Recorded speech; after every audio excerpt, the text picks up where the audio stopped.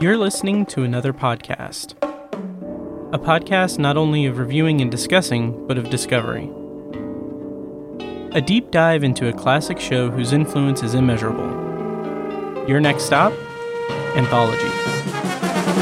Hello and welcome to Anthology, presented by ObsessiveViewer.com. I'm your host, Matt Hurt, and if this is your first time listening, Anthology is a podcast where I review The Twilight Zone as a first-time viewer and other classic and contemporary science fiction anthology series. For archives of all of my episodes, visit AnthologyPod.com. You can also like the Facebook page at Facebook.com/AnthologyPod and follow me on Twitter at OVAnthologyPod. And if you'd like to support what I do here, you can become a patron at patreon.com/obsessiveviewer. We have 4 different tiers of membership on Patreon. At $1 per month, you get exclusive B-roll episodes recorded specifically for Patreon. So in the B-roll episode that's accompanying this episode of Anthology, I kind of talk a lot about my first impressions and excitement over the Mass Effect Legendary Edition remaster. In the coming weeks, I am hoping to just keep doing that. Like each B-roll episode I record for an episode of Anthology will be just me updating my progress on the Mass Effect Legendary Edition, because I love that franchise so much. At the $2 per month level, you get TV reaction and review episodes. I am soon going to do an episode reviewing Sasquatch on Hulu. I meant to do that last week, but I lost track and I didn't get around to it. So sorry in particular to Robert in Utah, because I know he's excited about that. So that's at $2 per month. I'm going to be doing weekly reviews of Loki and Lisi's story over there. So check that out. And then at $5 per month, you get movie commentary tracks, which I will be doing a commentary track for hopefully A Quiet Place. And then, here next weekend, I'm going to do hopefully 3 next weekend for Memorial Day weekend. So check that out, $5 per month. And finally, at $10 per month, you get early access to podcast episodes and previously unreleased content. So right now, as I'm sure you guys know if you subscribe to the podcast, obviously, I'm doing a bonus episode review series of the Amazon Prime David Weil sci-fi anthology series Solos. I have recorded all 7 of those episodes.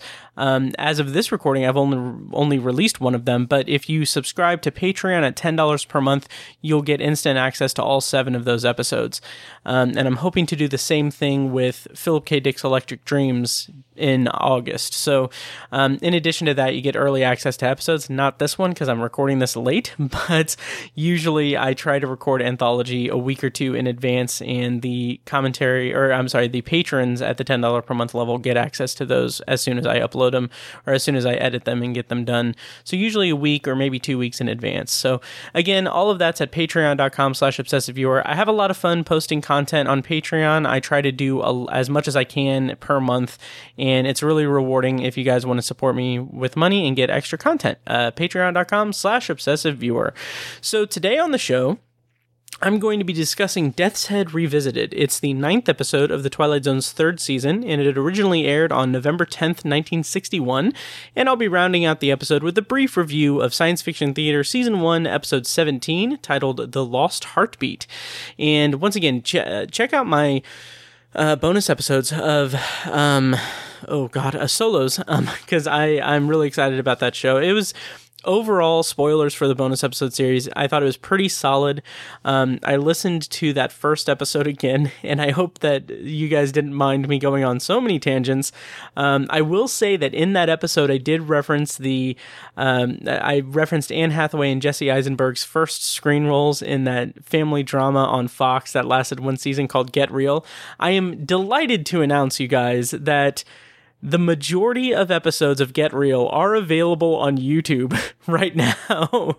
And so if you want to check out a show that stole 13-year-old Matt's heart, check that out. You can find it. Just type in Get Real TV show into YouTube.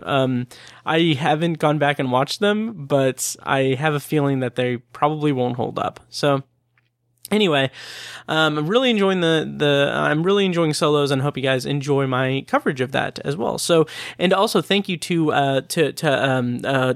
Victor Gamboa. host of the Outer Limits podcast and Patreon supporter as well.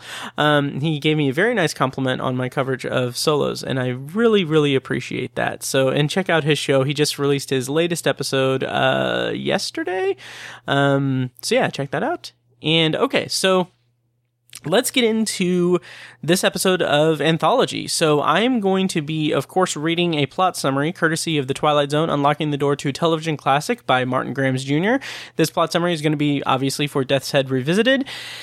And from here on out, I'm spoiling the entire episode. So if this is your first time listening and you just want a brief rundown of the episode, or if you just want a non-spoiler thing, that's not in the cards for you.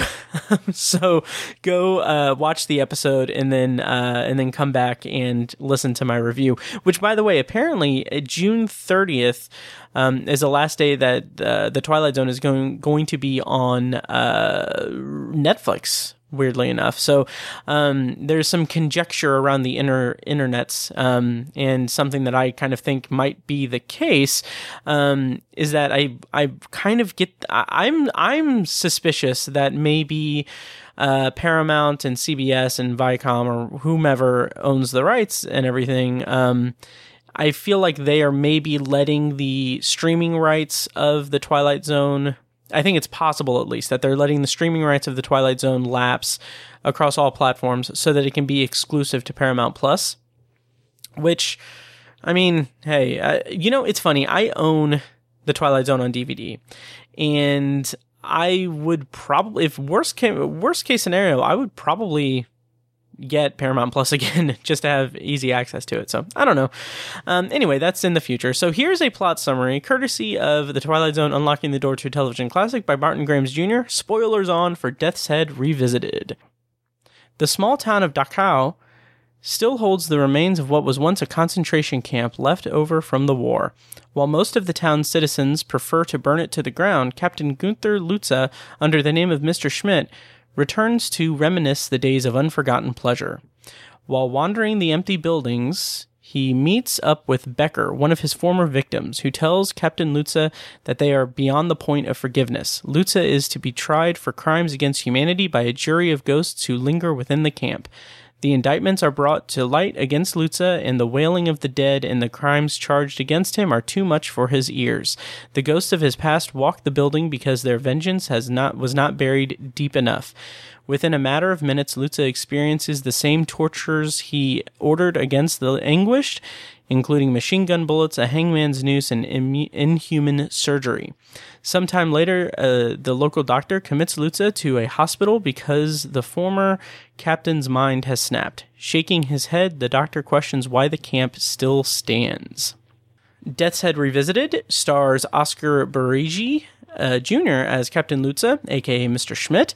This is his second of 3 Twilight Zone episodes. He previously appeared in the Rip Van Winkle caper, and next he will appear in Season 4's episode Mute, and he also appeared in one episode of One Step Beyond in 1959, although that role was actually uncredited.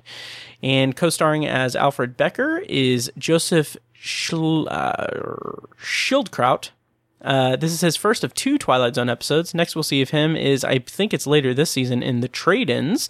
And interestingly, mildly interesting, this was his only science fiction credit in his entire career, so I kind of thought that was vaguely interesting. And rounding out the cast as the Doctor is Ben Wright. This is his second of 3 Twilight Zones. He previously appeared in Judgment Night, and next he will appear in Dead Man's Shoes. And he has quite a bit of science fiction credits. To kind of run down a few of them, he was in 1958's unaired pilot for Now is Tomorrow, which was actually my bonus review in episode 9 of the podcast, like a decade ago. And I kind of looked that up because I'd found that episode. I was really excited about finding that unaired pilot on YouTube, and I looked up the show notes for that episode and clicked the links, and the YouTube link is dead now because the username has been terminated or whatever. So I don't know. So unfortunately, maybe it's available somewhere else. But anyway, he also appeared in 2 episodes of One Step Beyond and 4 episodes of The Outer Limits. And writer for this episode was Rod Serling. He was inspired to write this episode after the highly publicized trial of Otto Adolf Eichmann, considered to be the architect of the Holocaust. Eichmann was portrayed by Stanley Tucci in the excellent and powerful film on HBO called Conspiracy from 2001. So check that out if this subject morbidly interests you. Director for this episode was Don Medford, who directed 5 episodes of The Twilight Zone. This is his 4th directorial effort in the zone. Previous we saw from him was a couple of weeks ago in The Mirror, and next and last we'll see of him is in season 4's Death Ship. So, talent rundown out of the way, let me go into my feelings as a first-time viewer of Death's Head Revisited, and before I do that, I'm actually going to talk about what I knew before going into this episode. So, I knew that it had something to do with a former Nazi officer reckoning with his actions in World War II, and I kind of likened it to Season 1's Judgment Night. My kind of viewpoint of it was that it might be similar to Judgment Night. And then I also, weirdly enough, I thought that it starred George C. Scott. Like I have in my notes, does it star George C. Scott, or am I confusing him with someone else based on the still image? And yes, I was confusing him with someone else. Obviously the still image had a picture of Oscar Baregi Jr. And I don't know, just like the brief glances I caught of it, I thought that it was George C. Scott, but George C. Scott is not in this episode. And I also knew that this episode was adapted into a graphic novel, which I didn't have a chance to read before this review, so unfortunately I won't have my thoughts on that, but it was adapted into a graphic novel. So, all right, that is my feelings as a first-time viewer, or my overall feelings, or what I knew before. That's what I was talking about. Okay, what I knew before going in, out of the way. Now let's get into my review of Death's Head Revisited proper. So it opens with a shot of the interior of a hotel, and that's when Lutza walks in. Obviously, the actors all have German accents in this, and the woman that's clerking the counter starts to recognize him because he asks if he can have a room. She's like, oh yeah, you can have a room with a balcony view of whatever. And then she recognizes him, and the music kind of does that like Twilight Zone like ominous score thing, so much so that I kind of expected it to immediately like lead into Serling's narration at this point, because I was just kind of like not caught off guard, but I was like surprised, like, oh, we're getting right into this, and it just signals to us that it is this kind of like there is underlying tension here. So she says that he reminds her of someone from the war, since there were SS officers stationed there who would go into the inn all the time. And he says that he spent the war on the Russian front in the Panzer Division. And that I found interesting on repeat viewings, because to me, it kind of implies that deep down he knows his culpability in it. Obviously, like the kind of standard Nazi defense or deflection in terms of their war crimes was, I was following orders, I was doing my job, I was following orders. And I just like the subtlety of this, that he just immediately like lies and says, well, he spent the war on the Russian front. So it's not, so to distance himself from the complete atrocity of the Holocaust. And it just kind of, I don't know, deep down, like I said, deep down he knows that he's culpable, and that he enjoyed the monster that he was. And while he's not like, so I don't say that in terms of saying that he's a sympathetic character. He is by no stretch in any capacity, any semblance of a sympathetic character. And it's not a redemptive story at all. But I just think that this is an interesting hint of his awareness of his sociopathy, sociopathy, I don't know, his sociopathic tendencies and everything. So it's just an interesting like window into this character. So she tells him that there was a concentration camp there, and Oscar Baregi Jr., he does a phenomenal job in this episode, because he laughs and he says that he can't remember the name of the town, and he gets this like very gleeful like way about him where he is basically forcing her to say the name of the town, which I keep mispronouncing in my head when I say it out loud, but it's Dachau. And when she said the name of it, I was like, oh Jesus Christ, because obviously that's that was I believe the first concentration camp. And it's, I mean, the Holocaust, that I'll talk about it here in a bit, but I mean, I would like to go on record and say truly horrific. And just like knowing that this episode was going to deal with that and deal with it so directly was really interesting to me in terms of making me kind of a little, I wouldn't say apprehensive, but made me a little bit nervous about the episode, because it is such a, I mean, the subject matter is so heinous and horrific, and to the point where it's almost incomprehensible, in my brain at least. So I was very cautiously curious to see how the Twilight Zone was going to tackle this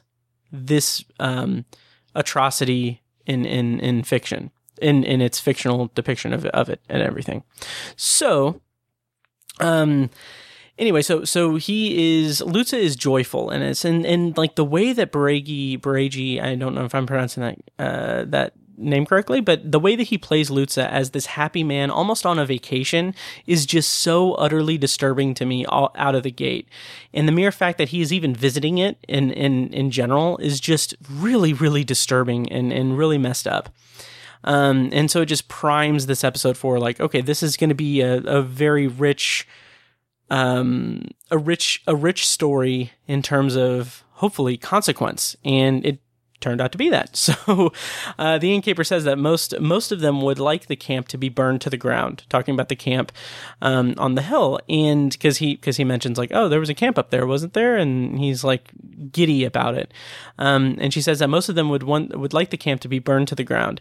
And I felt like that was an interesting kind of mirror to the end. It's called back to at the end of the episode, which I'll talk about. But given the subject matter of this episode of the Twilight Zone, I have this very snarky and probably aggressive thing based on like this intro that I had written out and everything, that I'm going to be saying here in a bit. But just to prime, just for context, it's because of the people who were very aggressively critical of the Simon Kinberg and Jordan Peele reboot, and everything. So, okay, so I'm going to play.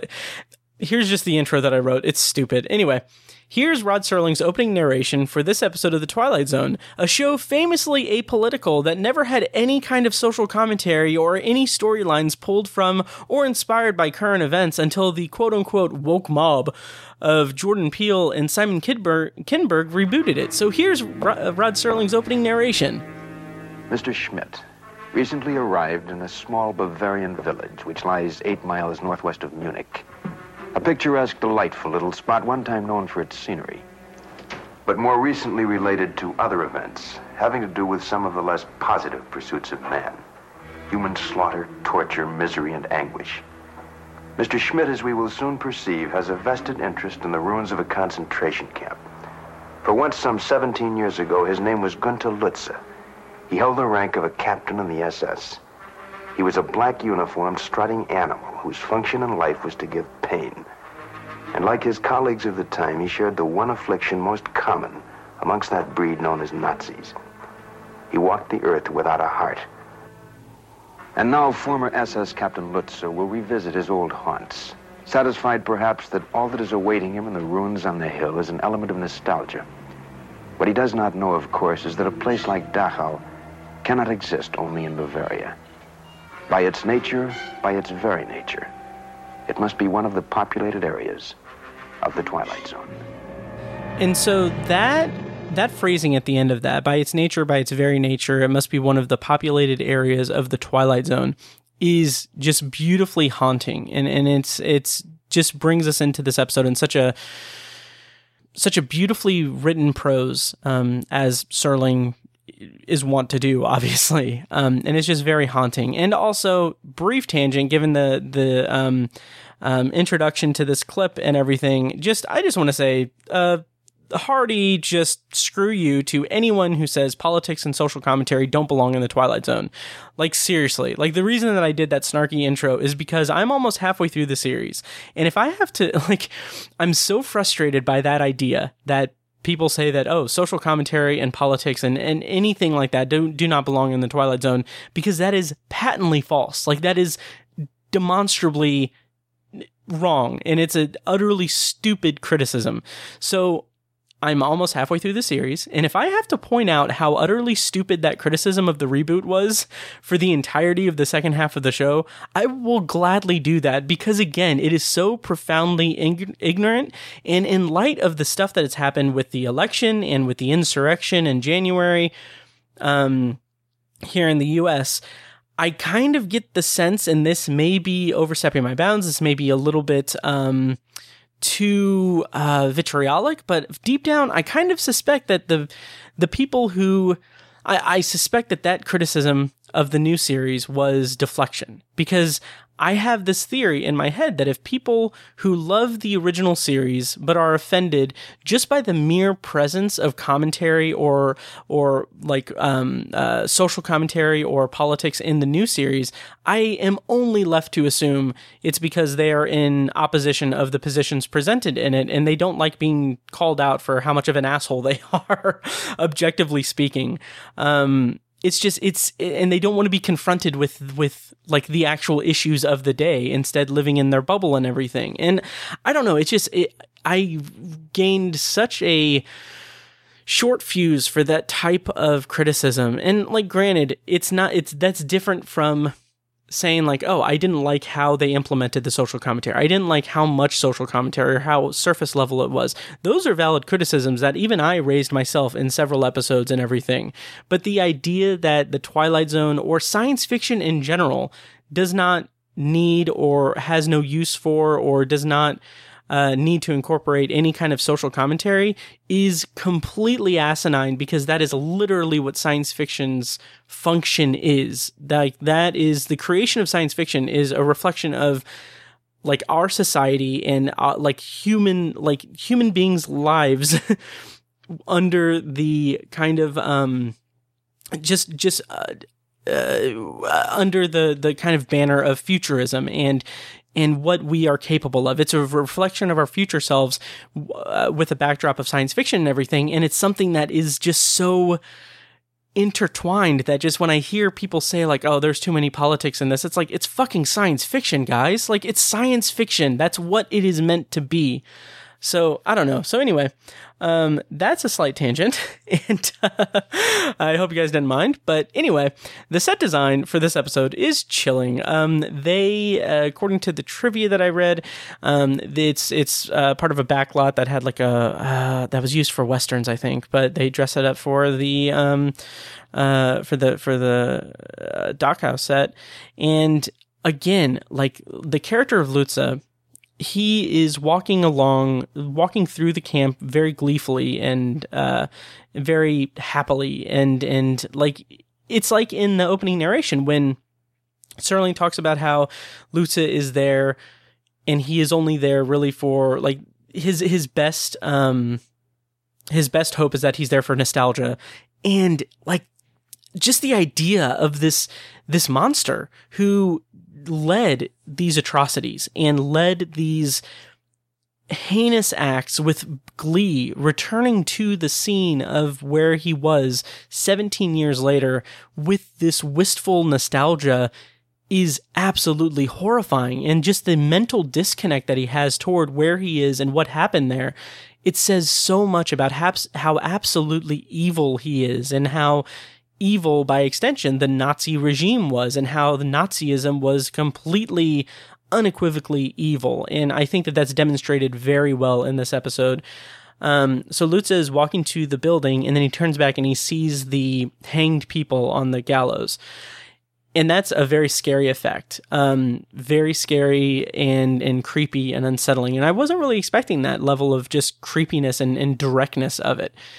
And I've got to say, I really, really like the effect of them appearing and disappearing, because it gives the impression of being more a memory than as opposed to being actual visions of them there. So the idea that he's fondly remembering murdering people en masse is kind of difficult to watch, and it's also slightly different from his interactions with Becker, which I'll get to. So I just really like the interesting use of flashback and visuals to show Dachau during the war, because like when he goes into the building and he is looking at the bedding and everything, his memory of him in uniform, his memory of himself appears to us on screen next to him, with him in uniform ordering the prisoners awake and into the yard for exercises.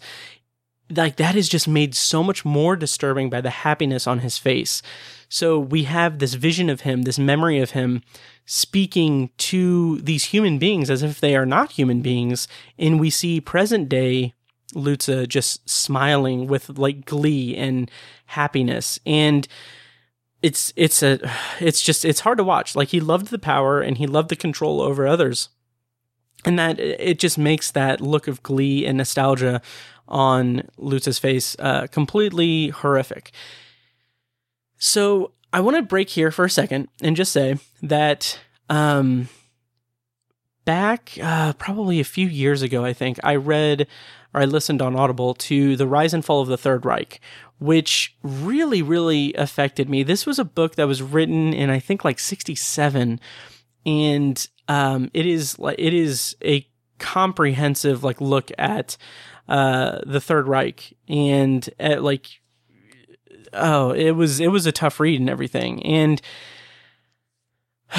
again, really brief here, I just want to say that anyone who's actually deluded enough to compare having to wear a piece of fabric over their mouths to the Holocaust is honestly making it clear that their opinion on literally anything should and does not matter, because they're morons completely. So I wrote that note that I just recited there. I wrote that note weeks ago when I was doing prep for this episode. And just the other day, Marjorie Taylor Greene, fucking monster that she is, said that being asked to get vaccinated or wear masks in Congress is the same as the Holocaust. Like, I actually pulled a clip to play because it is so unbelievable to me. So here's a clip of this trash person saying something heinous. You know, we can look back in a time in history where people were told to wear a gold star, and they were definitely treated like second-class citizens, so much so that they were put in trains and taken to gas chambers in Nazi Germany. And this is exactly the type of abuse that Nancy Pelosi is talking about.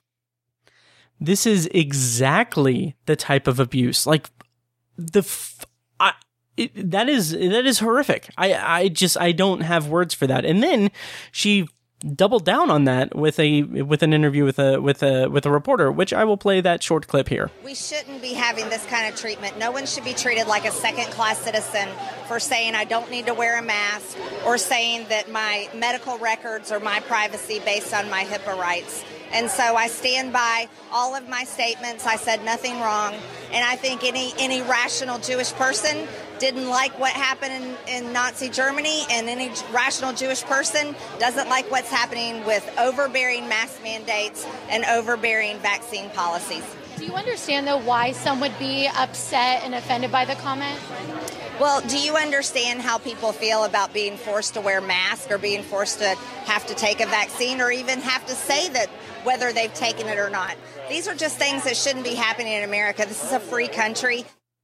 So I shared those clips for a couple of reasons, which I'll talk more about at the end of this episode, at the end of this review. But I just wanted to say, for posterity, what a fucking asinine thing to draw a comparison to the Holocaust. The Holocaust was an atrocity that I said is almost unfathomable.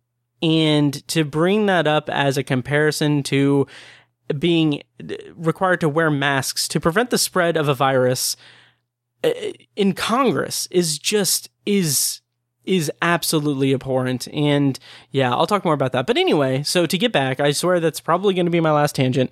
So to get back to the actual review, Lutza walks outside and he sees a sign for the detention center, and he says that it was such good times.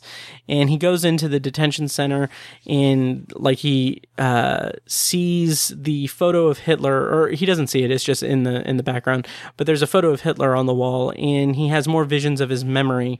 We are given more visions of his memory where it has this almost ghostly quality to it now. It's like building upon the previous one. because we have a vision of him tormenting a prisoner by denying him food for 5 days and just like mocking him and just treating him like not a human being. And it's just, it's really unsettling and really unnerving. And I really, really respect and appreciate this episode for really going for that, like going for the depiction of the monstrosity of the Holocaust.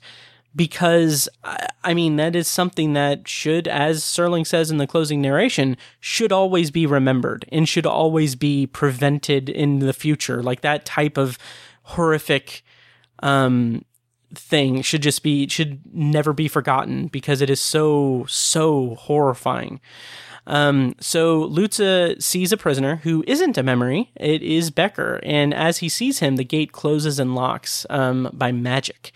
And there's such a distinct visual difference between the memory and the visions and reality when Becker appears. And I just feel like that's just really good filmmaking. And so Becker says, "We've been waiting for you." And then he says, "We've been waiting for a long time." And that makes for a very intense act break because Becker knows who Lutze is. And this is like, because he refers to him as Lutze, and the character of Lutze is kind of caught off guard. And it's something that, for it to be the act break, it is an interesting kind of switch or tilt in the narrative, because up until now, Lutze has just been walking through the memories of his monstrosities, and now in the end establishing that he kind of makes a comment or he doesn't what's the word I'm looking for, he doesn't acknowledge it because he lied and said, like, he lies about his name and lies about where he was during the war. And so now he is kind of, in a sense, found out, and this kind of ups it into an interesting level for the episode. So Lutze says that Becker hasn't changed in the 14 or 15 years since he's seen him, and Becker corrects him and says it's been 17 years. And Lutze asks if Becker is the caretaker, and Becker says, in a manner of speaking. And this lack of self-awareness and lack of accountability on Lutze's part leads him to try to be just pleasant toward Becker. It is such a surreal situation, or a surreal encounter, because you have this person who was a prisoner in a concentration camp meeting with the captain of the SS at that camp, who did all of these horrific things 17 years after the war, and the captain is jovial. He is speaking to him like he just, oh yeah, we worked together about almost 20 years ago, so let me see how you been and everything. It's just that disconnect, that lack of self-awareness, or lack of awareness and lack of accountability is just so kind of haunting in its own unique way.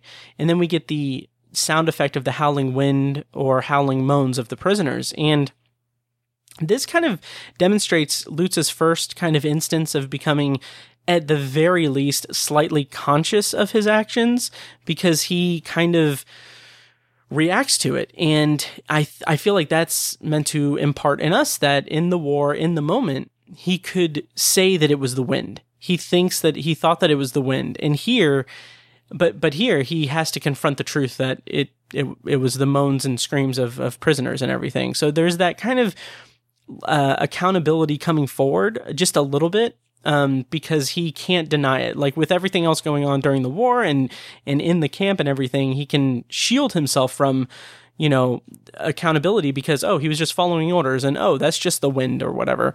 But now that he's there alone after the fact, it's kind of becoming more and more clear, at least little by little, I should say, that, these things aren't, these atrocities are atrocities, and it's something that he can't just skirt past. So, he says that he was a soldier, and Becker says this incredible line where he says, "You were never a soldier. The uniform you wore could not be shed off. It was part of you, part of your body. It was a piece of your mind." And just, I thought that was incredible.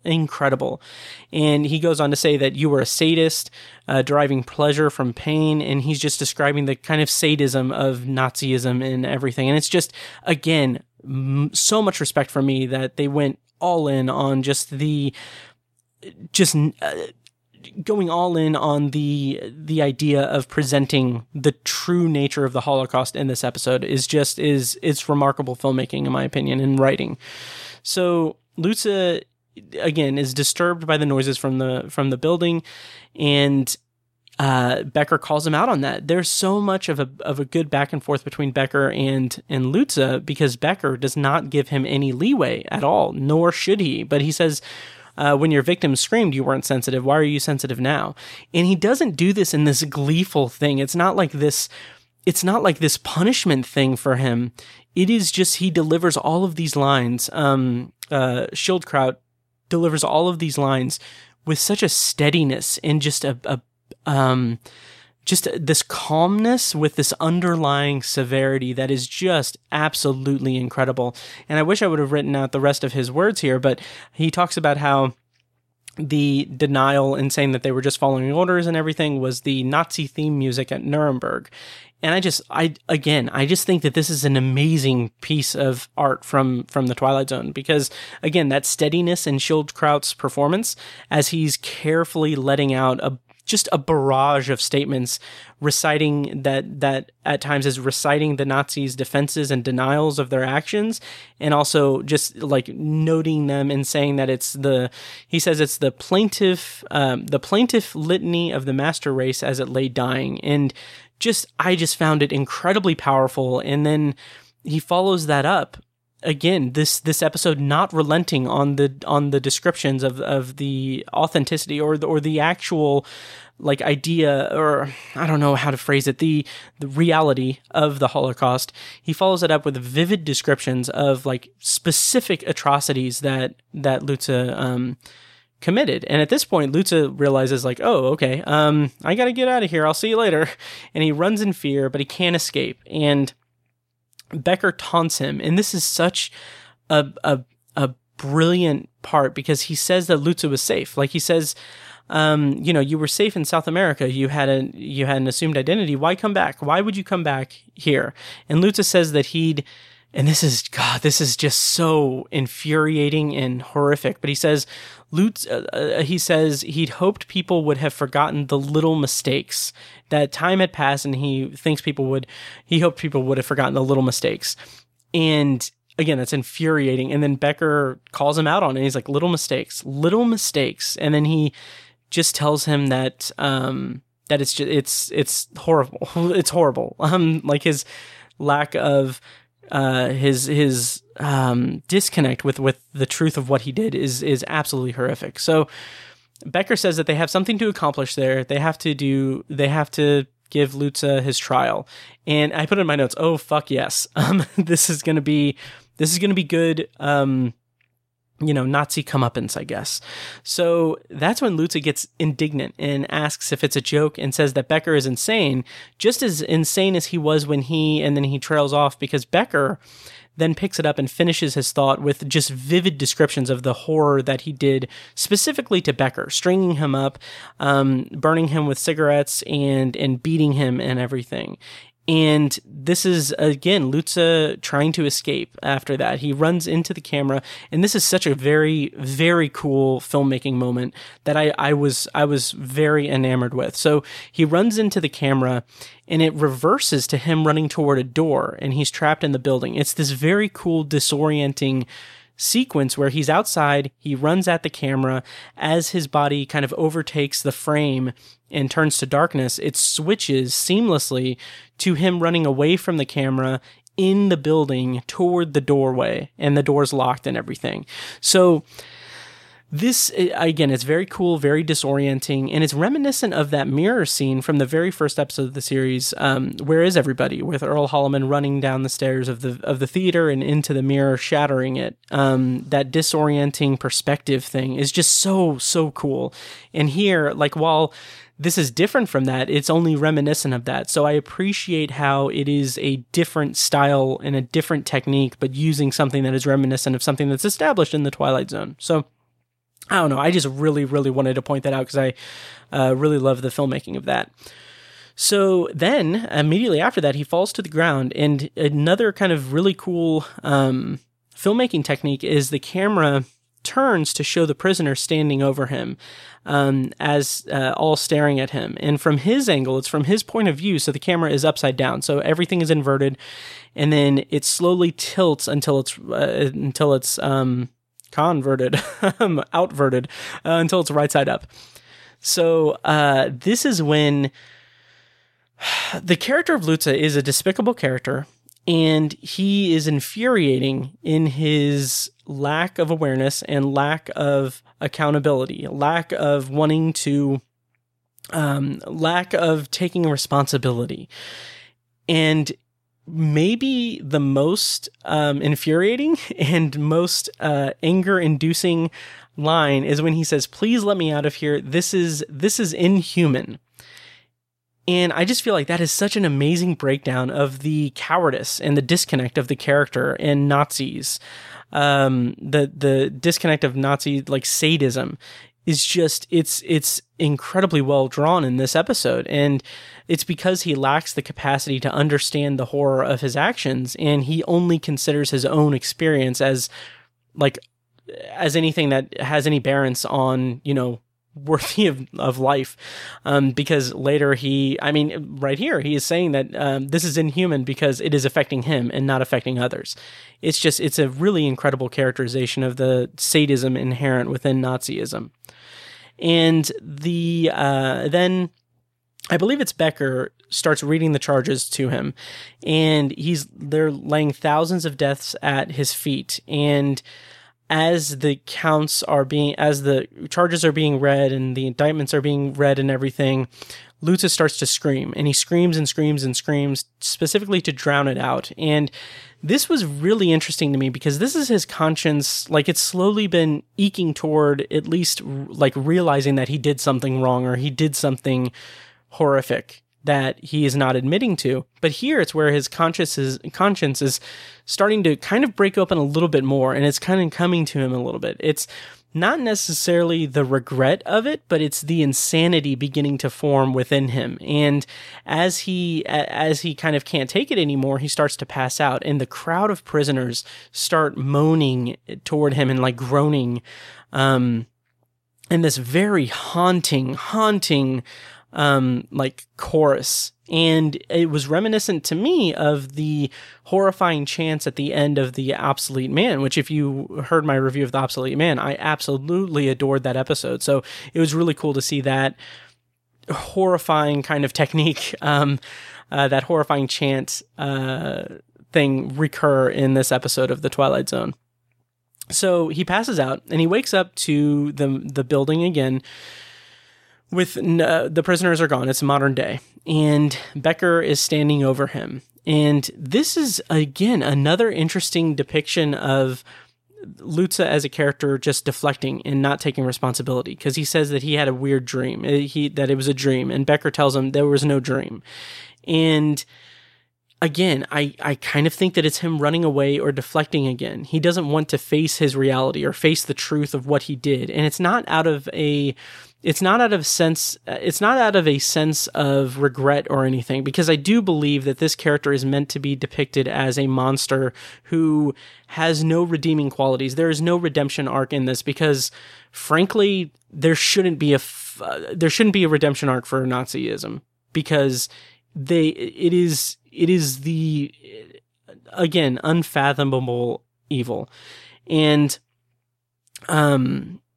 it's just him deflecting again. Anyway, so Becker says that he didn't bury them deep enough, and that's why, he keeps coming back, or why it's coming back to haunt him and everything. And so he says, I've just gotta highlight Schildkraut's performance, because he says, because Lutze says, "Becker, who are you?" And then again, that steady intensity and that very steady calming, but with an undercurrent of anger and hatred and not discipline, but threat, where he says, "Did you forget the caretaker?" And it's just this haunting thing. It kind of reminds me a little bit of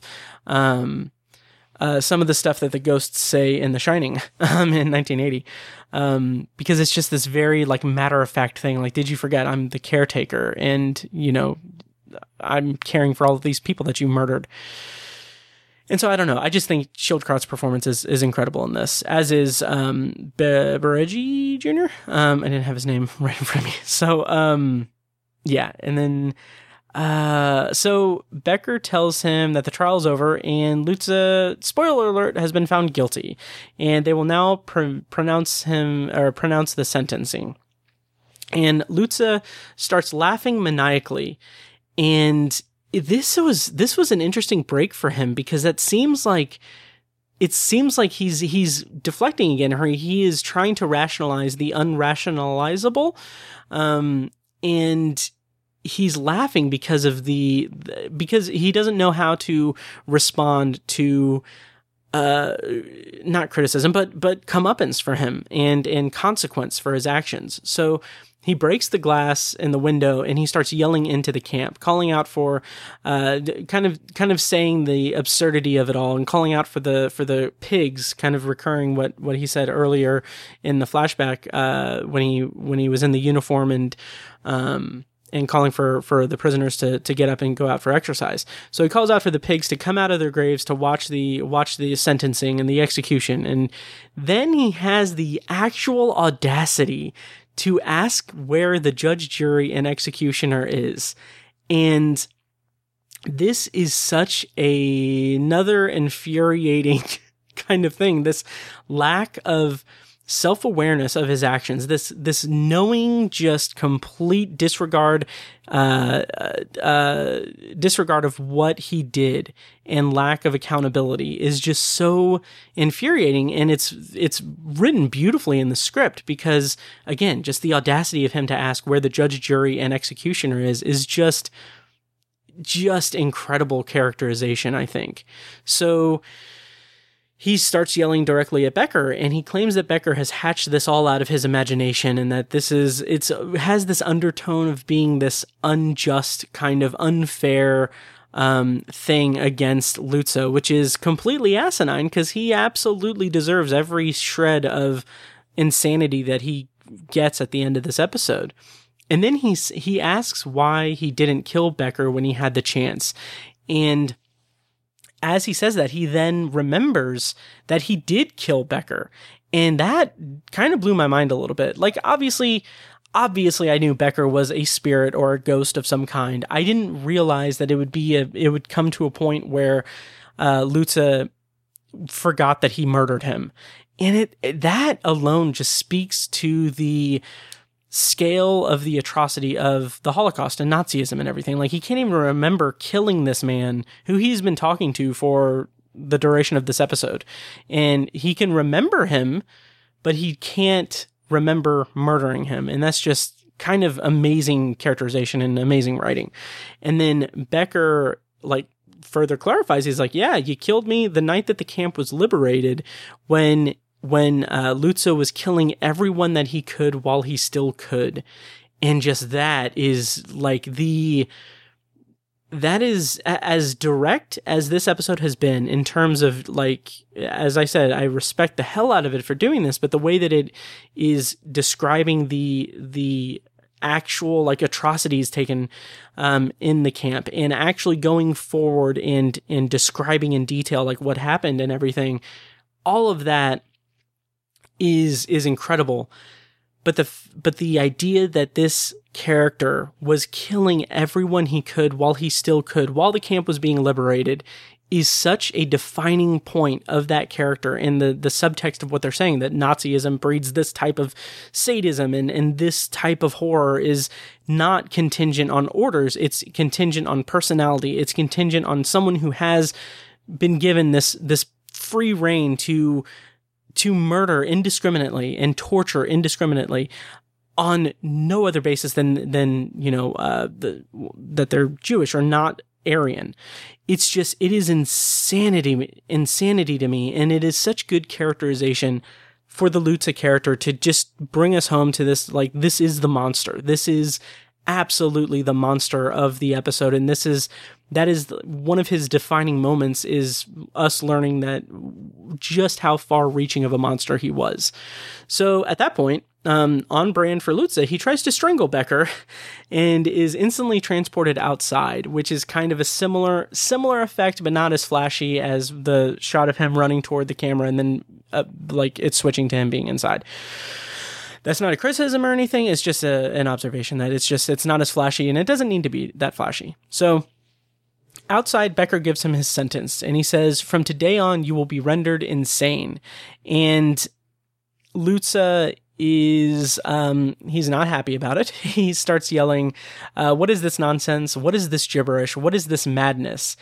And then that's when Becker kind of brings home the totality of the punishment toward Lutze, because he talks about how, he says, "Do you feel what you did to all of these people? Do you feel what happened from the gunfire?" And we get the sound effects of the gunfire. And then just like the stringing people up in the gallows and killing people, burning them, gassing them, everything. And we see Lutze just convulsing and feeling the effects of all of this. And this is the comeuppance. This is the reckoning of Lutze's atrocities come to fruition for Lutze. And I just feel like it's such an amazing climax. And as he's convulsing on the ground, Becker goes up to him and he explains to him that this is not hatred. This is not hatred. This is retribution. This is not revenge. This is justice. And he says that this is only the beginning. Your final judgment will come from God. And I felt like that was incredibly, incredibly powerful, and a good line to kind of end the climax of the episode on. So then time has passed, and we get doctor and medics taking Lutze away and explaining that he's insane. And they're asking what could happen in 2 hours to turn a man into a raving maniac. And then the doctor says, "Dachau, why does it still stand? Why do we keep it standing?" And then we get the closing narration from Rod Serling, which I will play right now. Why does it still stand? Why do we keep it standing? There is an answer to the doctor's question. All the Dachaus must remain standing. The Dachaus, the Belsens, the Buchenwalds, the Auschwitzes. All of them. They must remain standing because they are a monument to a moment in time when some men decided to turn the earth into a graveyard. Into it they shoveled all of their reason, their logic, their knowledge, but worst of all, their conscience. And the moment we forget this, the moment we cease to be haunted by its remembrance, then we become the gravediggers. Something to dwell on and to remember. Not only in the Twilight Zone, but wherever men walk God's earth.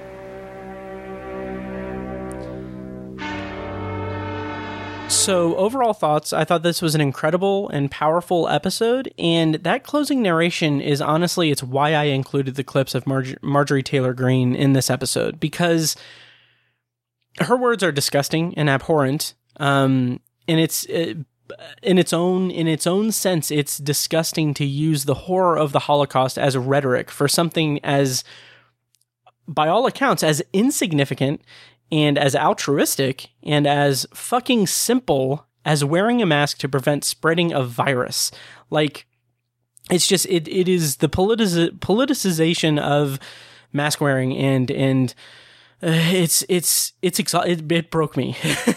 It broke me in 2020, and that is carrying over in 2021. So that's the reason why I kept that in here, and that's why I put that clip in this episode, because it is so unbelievable to me that anyone would equate being told to wear a mask to being to the atrocities of the Holocaust. It is literally, I can't imagine something more offensive and horrifically stupid as that comment. So that's why I did it. That's why I included that here. And so anyway, that's the episode. That's my review. Loved the episode. I think I don't know where I would rank it or anything, or if I'm even ranking the episodes, but I do think that this is an incredible episode, especially for a show that is obviously historically apolitical and would never ever conceive of having any social commentary or any storylines pulled from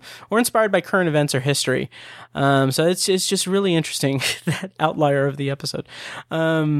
Anyway, so a little bit of trivia for this. I have a lot here, but I'll kind of pick and choose. So the title of the episode is a play on the Evelyn Waugh novel Brideshead Revisited. Death's Head being I think that's like a phrasing or word for a Nazi insignia. And let's see.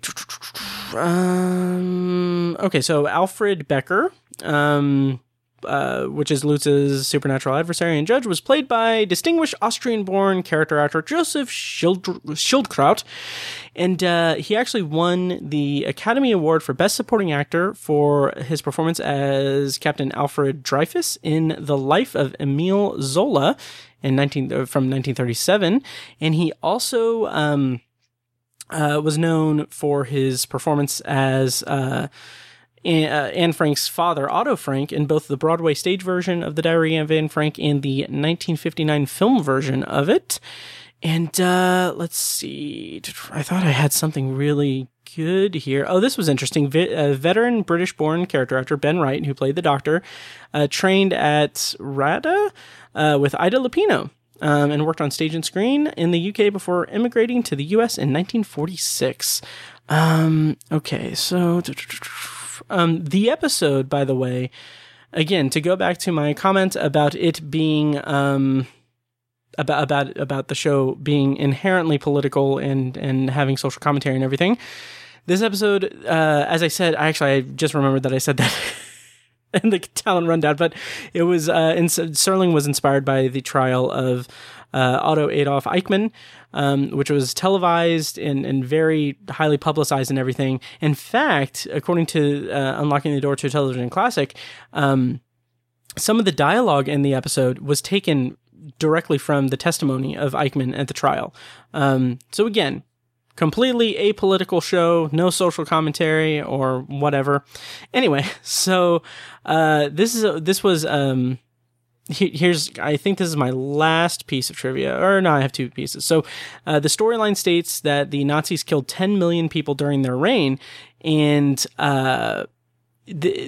obviously the kind of the figure that goes around is 6 million Jews were killed in the Holocaust, and the figure of 10 million people is actually more accurate than that 6 million because it, according to trivia, I'll just read it, a quote, "It is estimated that they murdered 6 million Jews, but they also killed many non-Jews, such as political prisoners, Catholic priests, Protestant ministers, homosexuals, gypsies," I don't know if that's politically correct. I don't know. Jehovah's Witnesses, and others who did not meet the Nazi criteria of Aryan supermen, such as the mentally ill and physically and mentally handicapped.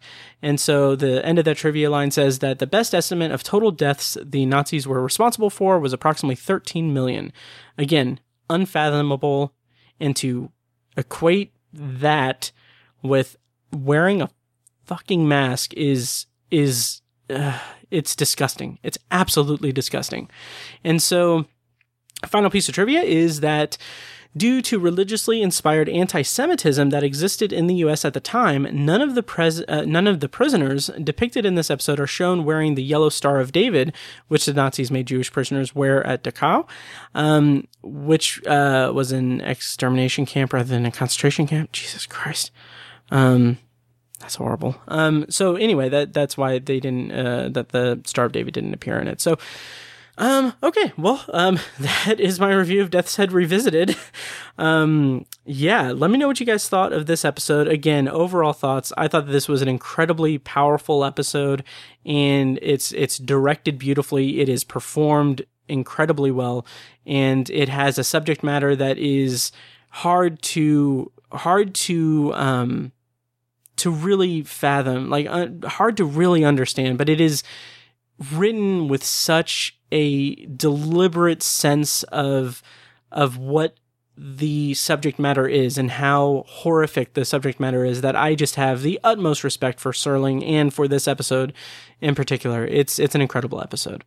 So, as I usually do, I'm going to round out this review with a bonus review of an episode of Science Fiction Theater. So I'm going to play that stinger right here? Nope, that's not it. Jesus. Ugh. Okay, so now I'm going to play that stinger here.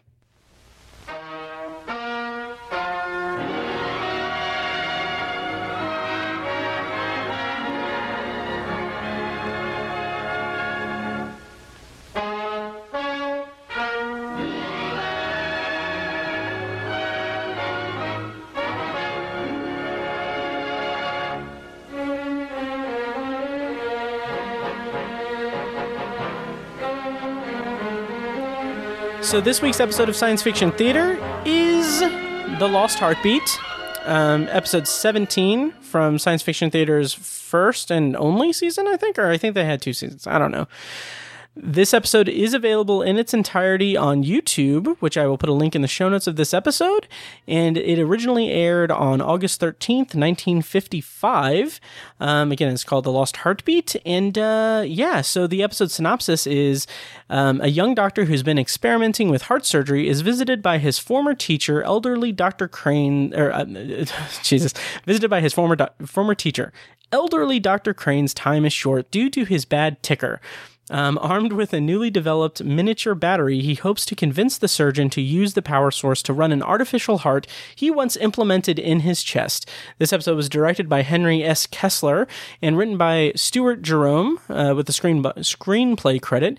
And story credit goes to Anna Hunger and R. DeWitt Miller for their story, The Man Who Refused to Die. This episode stars Zachary Scott, Walter Kingsford, Jan Shepard, Tom McKee, and John Mitchum, who I think John Mitchum was in the Twilight Zone, but I didn't put that in my notes, so I'm sorry. Anyway, the pre-show episode, as it is normally in science fiction theater, it's introduced by Truman Bradley, and this just has a pretty straightforward chemistry experiment. He has water and metallic potassium that, when combined, it creates, quote, a violent reaction of molecules. And then he kind of transitions that to talking about how science is harnessing the power of the atom, but what about the power of the sun? And so this episode is all about kind of solar energy at its key, and I found that kind of interesting. And he demonstrates solar power and everything. So the actual episode begins with Dr. Richard Marshall, a research scientist, and it's on for some reason, it's not, that's why. Wow. Okay. I was just about to say, for some reason, it's noted that it takes place on June 21st, on the longest day of the year. And I'm just sitting there thinking, like, why does that matter? Like, it does not come into play at all in the episode. And then I just realized, longest day, longest sunlight, like that's cool. I like that. It's kind of a nice little subtext, or a little like texture to the plot. So Dr. Marshall is awakened in bed and told that there's an old man there to see him by the name of Dr. John Crane, which I immediately thought of Dr. Jonathan Crane from Batman, which is interesting because I'll bring that up later. He was the Scarecrow. So they have this jovial conversation that's kind of a little bit different than I expected, because an old man, like, I thought it would be a sense of urgency, but they're talking about this article about Dr. Marshall's research and how he had replaced the heart of an orangutan and everything. So my immediate thought is like, okay, Dr. Crane needs a new heart. That's the whole point of this episode. And slight spoiler, I was not wrong there, because as they're talking in the lab, he kind of sneaks his, I assume it's like an EKG or X-ray or whatever, I don't know, onto the table. And he's like, what's that, Dr. Marshall? And so actually, before he introduces that, Dr. Marshall is plainly explaining, and this is something I really actually appreciate a lot in this episode, is that Dr. Marshall plainly explains like the impossibility of creating an actual artificial heart, because he says that there's no perpetual motion machine to keep it pumping continuously, and there's no way to ensure that it'll keep going without maintenance and like keeping it up to date and everything, which I found that to be a really compelling reason why it's not a possibility even today. So Dr. Marshall then gives, so Crane shows him the EKG or the readout, and he asks Dr. Marshall for his prognosis. And Dr. Marshall says prognosis negative, which immediately made me think of Seinfeld, which I got kind of a little kick out of. So that's kind of the first scene and everything. And then later, Dr. Crane's daughter arrives, and Dr. Marshall they introduce each other. They they're very happy to be in each other's presence. And then Marshall is like, oh wow, Jan Crane, I haven't seen you since you were a little girl. And like immediately I was like, are they gonna do like a romantic subplot with them?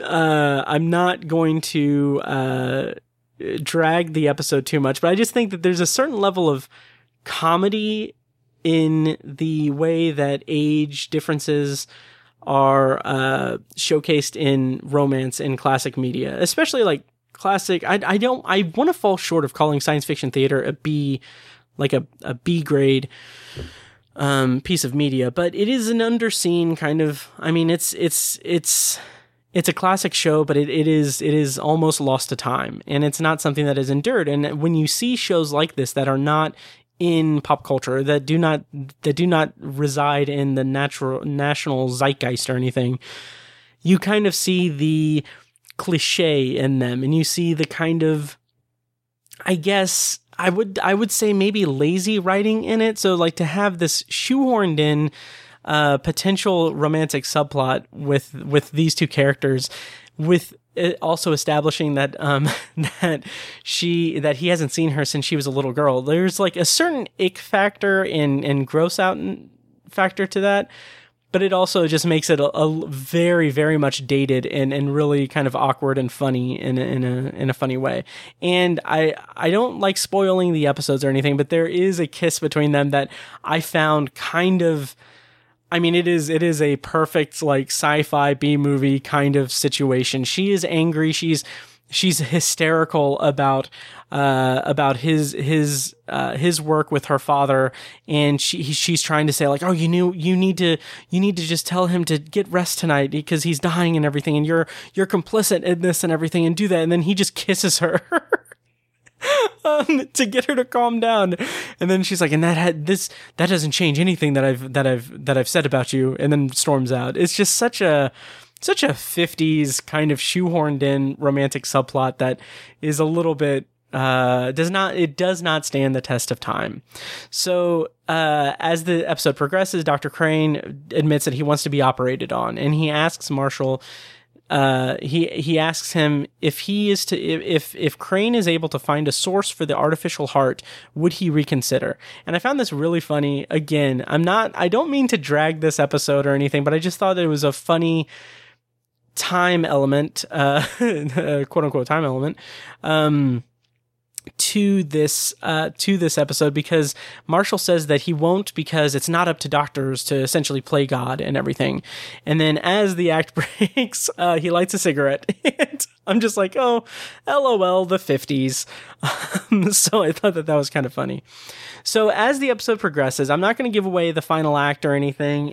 This episode is available on YouTube, and I do have a link in the show notes, but I do want to point out that Dr. Crane brings in a patient who he operated on and has like this power source. It's kind of a description of it's kind of just show Marshall that he has access to a power source and everything. But he mentions that the patient is criminally insane and everything, and I just thought like, wow, Dr. John Crane with a criminally insane patient that he operated on, like that's the Scarecrow, that's Batman, that's Dr. Jonathan Crane. So I thought that was just interesting. I don't know when Scarecrow appeared in Batman lore, so I don't know if it predates 1955, but I just thought that was an interesting coincidence if it is just that. So overall, this episode, I mean, it's been a while since I've done a proper science fiction theater episode. So to get back into it, I kind of feel like maybe there's a little bit of a I don't know, maybe I'm a little out of practice with it, so maybe that's why I'm being a little bit more harsh than it probably deserves. Because overall, overall, I did like the grounded level of this. This isn't a mystery story. This is a compelling character story that has a lot of elements to it about science and God and like our purpose and what we should do or what we can do or can't do. And it does lead to some interesting places in that respect, but it also is a victim of its time. So I don't know. It's kind of an up and down kind of thing, middle of the road kind of thing for me. But I'm glad to be back to it, and yeah, I'm looking forward to next time. Which, by the way. So that's going to wrap up this episode of Anthology. And next time on the show, I'm releasing this tonight. So it is 8:30 on Sunday, and I'm going to release this as soon as I finish recording so I can get this up and posted. But the so as of this release, I'm going to have my second episode of my Solos bonus episode series go up on Tuesday, which again, if you pledge $10 at patreon.com/obsessiveviewer, you get access to all 7 of those upfront and a bunch of other content, B-roll episodes, TV reviews, film commentary tracks, and other unreleased stuff. I have my first 3 episodes of my reviews way back 3 years ago of Philip K. Dick's Electric Dreams. Like I said, in August, I'm going to do that bonus episode series finally. I'm going to do it proper. So those are going to be completely new recordings. So if you want access to the unreleased versions, pledge $10 at patreon.com/obsessiveviewer. And yeah, so next time, so today's Sunday, Tuesday bonus episode of Anthology for Solos, episode 2. And then Thursday, I'm really hoping that I can get this done. On Thursday, I want to get back on track with Thursday releases, and I'll be reviewing The Midnight Sun, season 3, episode 10 of The Twilight Zone, with a bonus review of The World Below, which is science fiction theater, season 1, episode 18. I'm really hoping I can hit that. If I don't get it posted on Thursday, it will be another Sunday release, and then hopefully I'll get back on track with the next week's episode, or the week after that, or the week after that. I don't know. So anyway, more episodes are coming, and I'm super happy that that I've got those bonus episodes pumping out. Let me know what you think of those, and let me know what you think of the show and everything. And yeah, so that'll do it for this episode of Anthology. And I'm going to play myself out. Once again, patreon.com/obsessiveviewer, and check out my other shows, Obsessive Viewer and Tower Junkies. Thank you once again for checking out the show, and hope you have a great rest of your day. And yeah, thank you for listening, and I'll see you next time.